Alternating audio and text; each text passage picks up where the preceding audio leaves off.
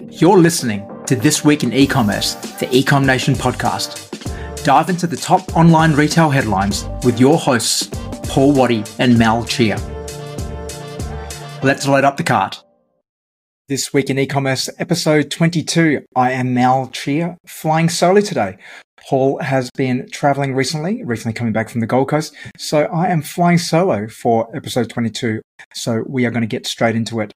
It has been a busy last week in e-commerce in the retail industry. So we're going to kick off first with a story around Woolworths and Australia Day, their recent Australia Day controversy.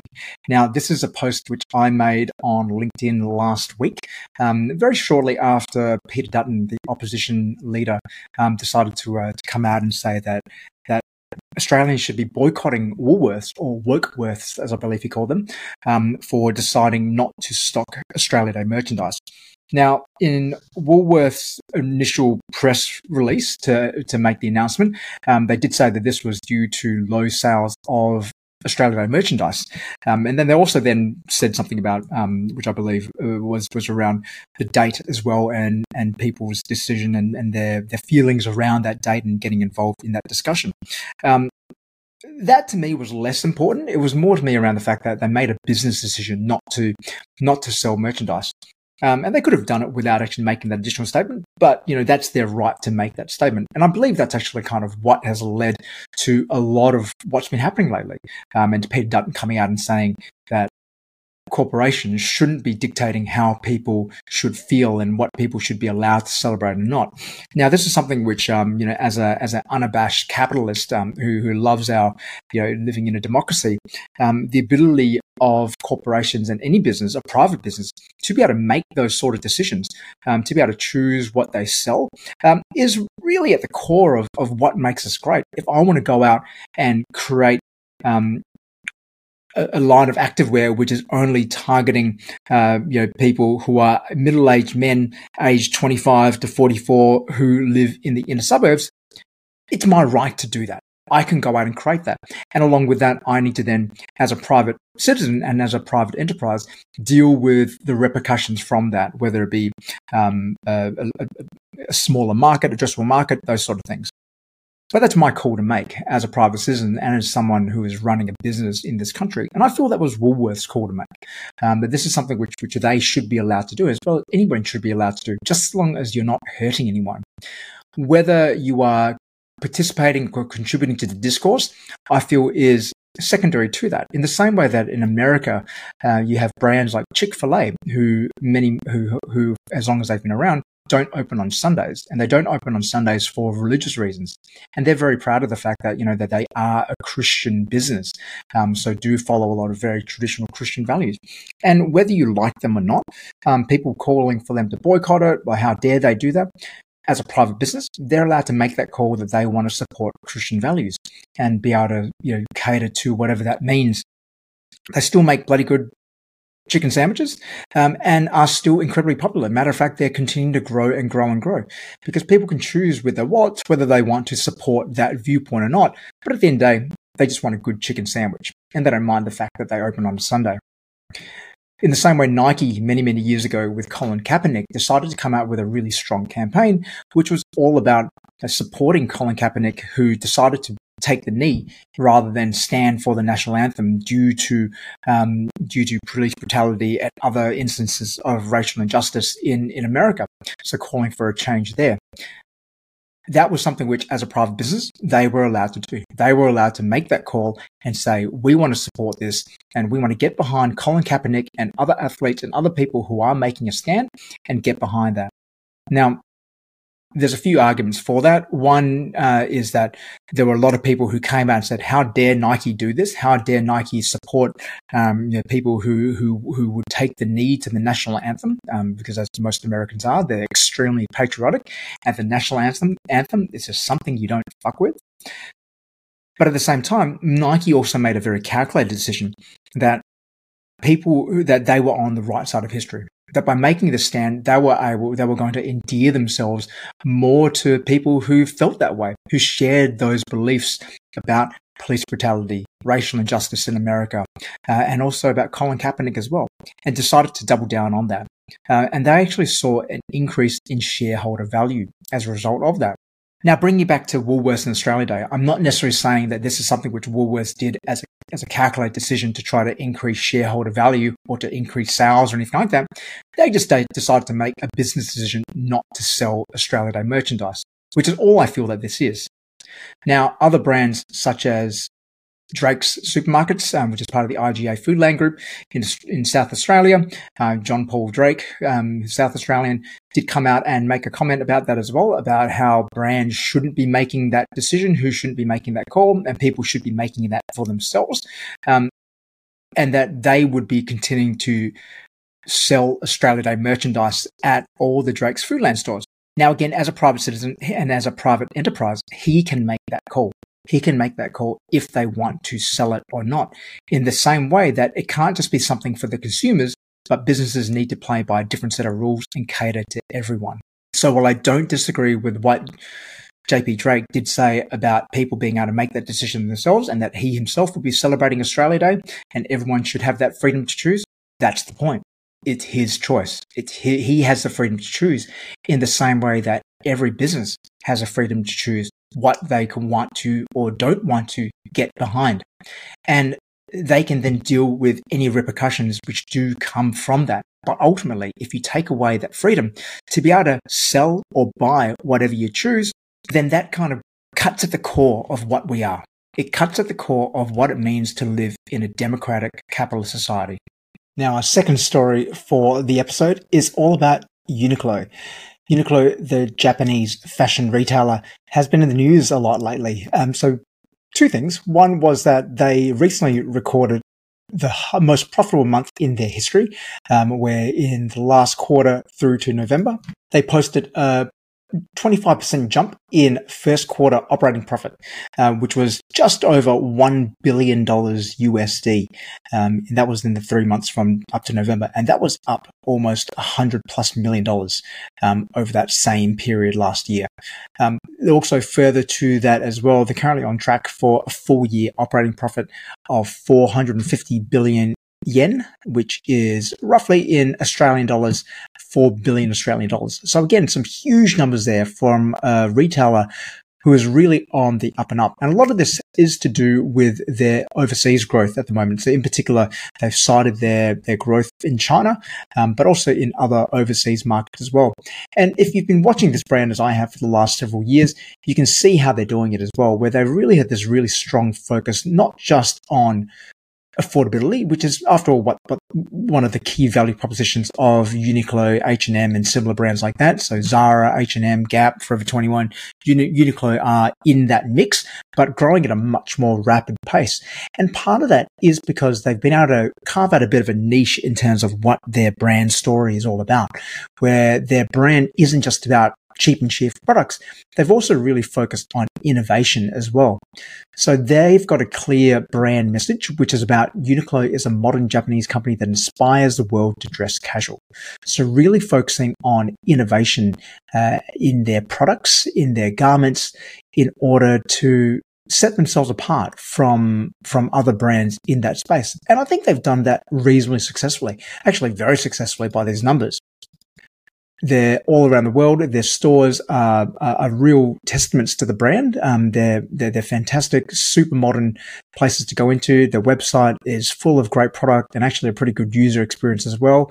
Matter of fact, their in-store experience was the first place where I ever had a checkout where all you needed to do was put your garments which you were buying in a tub. It would just calculate it all for you, and then all you had to do was pay. That was a magical experience. So they really fostered that and really championed that a lot. And when I talked about their products before, it has flowed through to their products as well, where one of their most recent products was named as the handbag of the year. That was their round mini shoulder bag, which won a number of awards in the last 12 months, and has sold hundreds of thousands, if not millions, of units after going viral on TikTok. So part of the reason why it went viral is because of its unique design.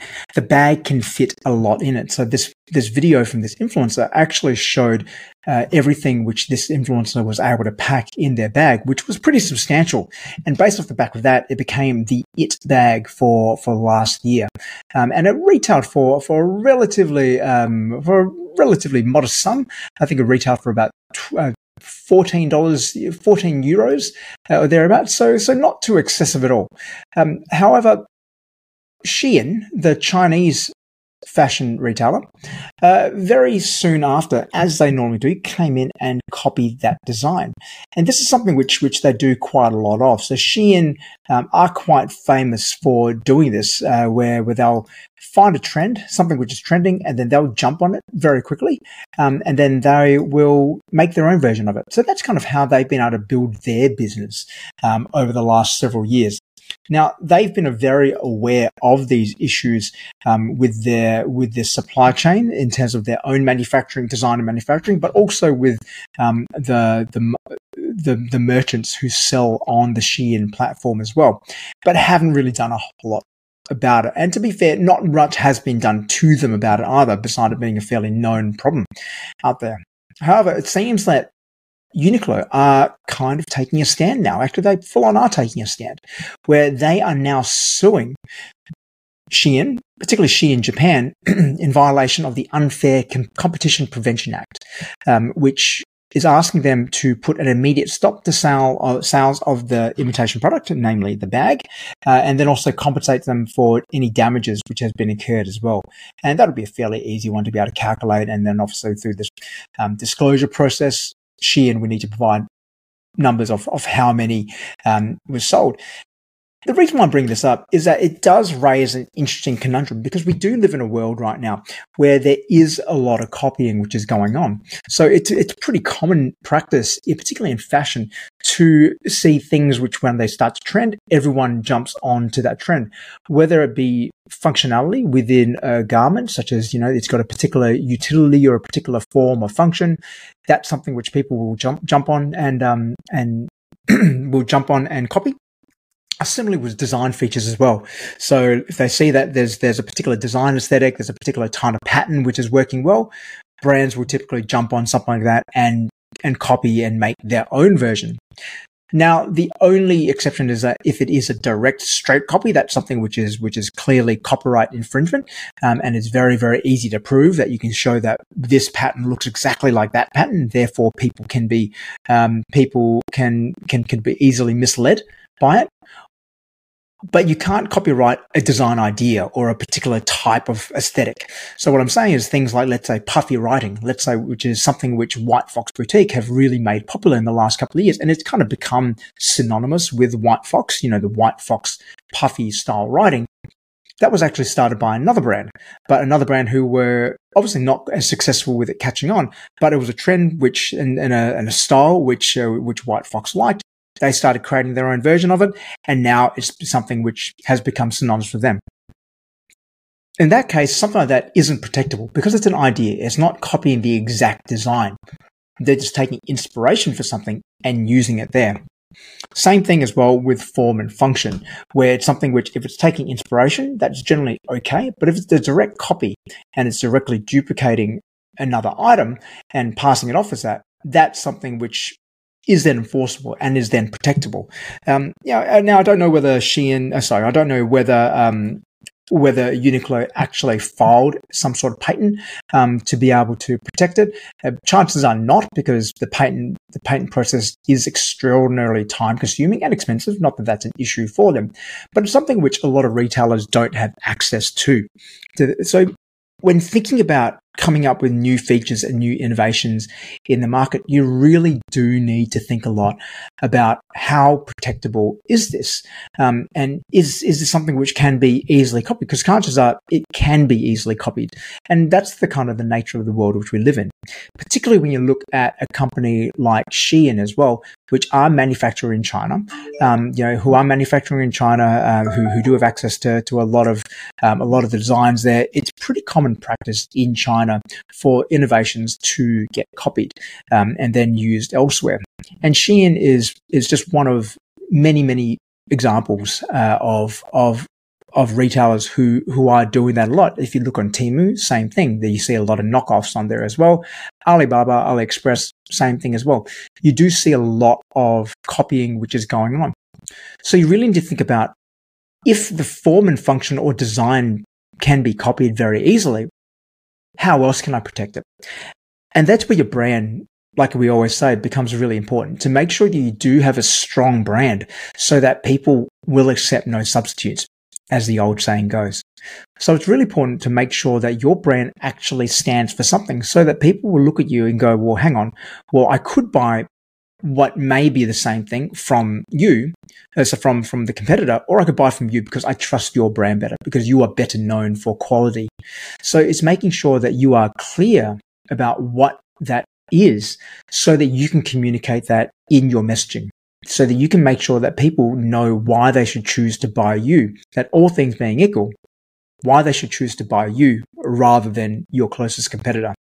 Because ultimately that is the main moat which you have to build, particularly as more copying, more that line between what's the difference between product A and product B gets more and more blurred. You need to be really clear in terms of what that differentiated value which you're providing. Now, next Tuesday, I am going to be teaching a webinar about this, where I'm going to be taking people through what I've called the value perception gap, which is really the secret to understanding how do you actually differentiate your product in market. How do you know what to push on, how much to differentiate on, and a lot of that does come down to price. And how do you actually price your product? And if you are going to be pricing above what people are expecting, what do you need to make sure you're thinking of there? So we're going to cover that off next Tuesday. Make sure you go to ecomnation.com.au or find us on LinkedIn, so you can find the link there if you want to check out that webinar. If you are listening to this after the webinar, though, we will be making the recording available. So again, just reach out to us on the website and we'll be able to get a copy to you. Now, the final story which I'm going to talk about today is the logistical tsunami, which is soon to hit Australia. Now, I'm going to be pulling from a few different reports here, but really it's a combination of two stories. One is about the ongoing labour dispute, which is going on between DP World, who are the largest port operator in Australia, and the Maritime Union of Australia, of which most maritime port workers do tend to be members of this union. Due to the ongoing dispute, it has meant that there is a 2 to 8 week backlog in terms of shipments arriving into Australia, landing in port, which amounts to about 48,000 shipping containers, which are now currently sitting in docks around the world, off the docks, I should say, waiting to get unloaded. Now, the impact of this is that there are now fewer new products which are coming into the market right now in Australia because people's shipments have been delayed. I know from my experience, I have a number of clients who I work with who are currently awaiting stock, which they were expecting earlier in January. So now they're waiting a couple of weeks. Some of them are waiting from last December as well. So because of these delays, everything is now being pushed closer and closer together, which means in some cases, particularly with some of the fashion brands I work with, they're now expecting about 2 to 3 months worth of stock to arrive within about a 2 or 3 week period. What this would do is similarly to what happened with the retail industry a couple of years ago, back in 2022, when post-COVID, and during the height of COVID, when there was still a lot of shipping delays, things sold out during COVID, and then we were trying to get things restocked. Things were being slow, manufacturing was slow, shipping was slow, and then everything was delayed. And then 2022, we kind of had this perfect storm again, where a lot of shipments were delayed, people were waiting on stock, and then you would see multiple seasons arrive in a very short period of time. And affected everyone from small retailers through to the bigger boys in town as well. So in this case, we saw fashion retailers, like I said before, receiving multiple shipments in very, very close succession, and then having to sell them through very quickly, and then having to put them a discount in order to keep all that stock moving through, because they couldn't physically hold that much in their warehouse, or just needed to make sure that they were making way because they could see that there was more coming.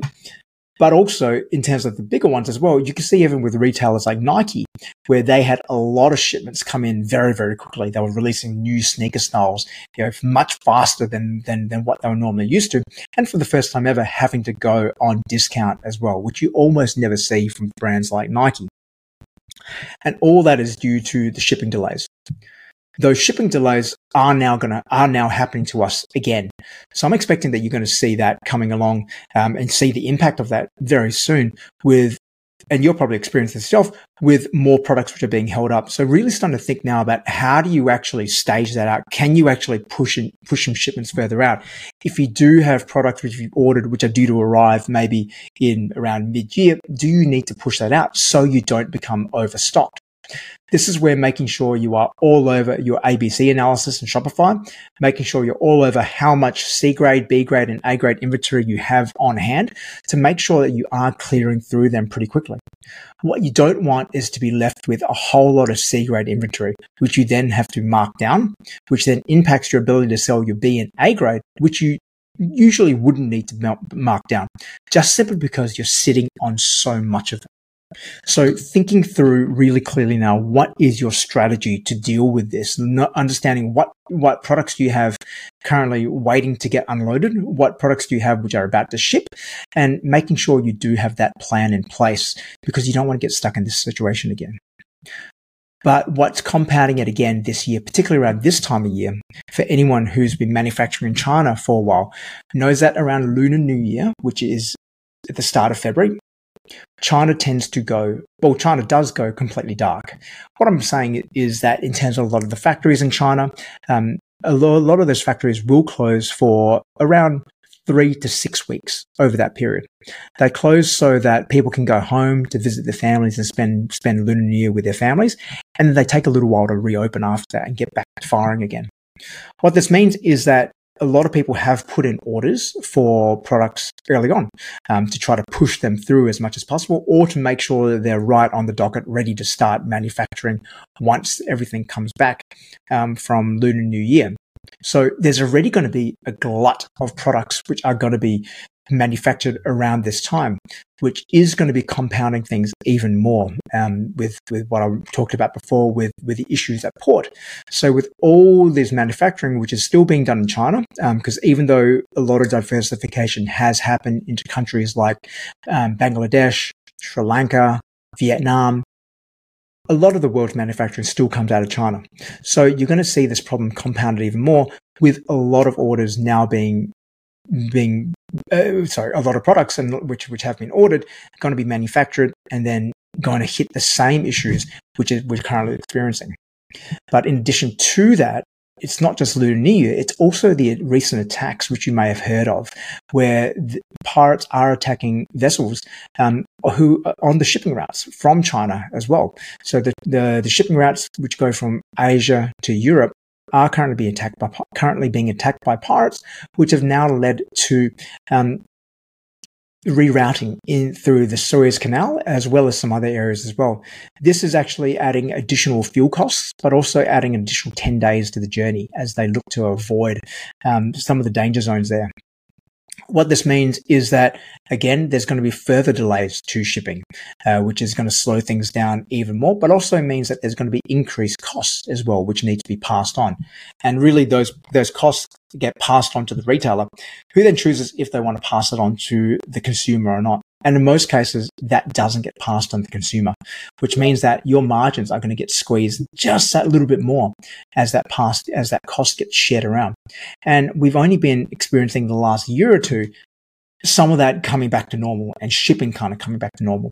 But now we're going to see that start to increase again, or those costs increasing, those delays start to increase. So if you're not watching it, please make sure that you do watch things really, really closely to make sure that, that you are factoring in these longer lead times, but also those higher prices as well.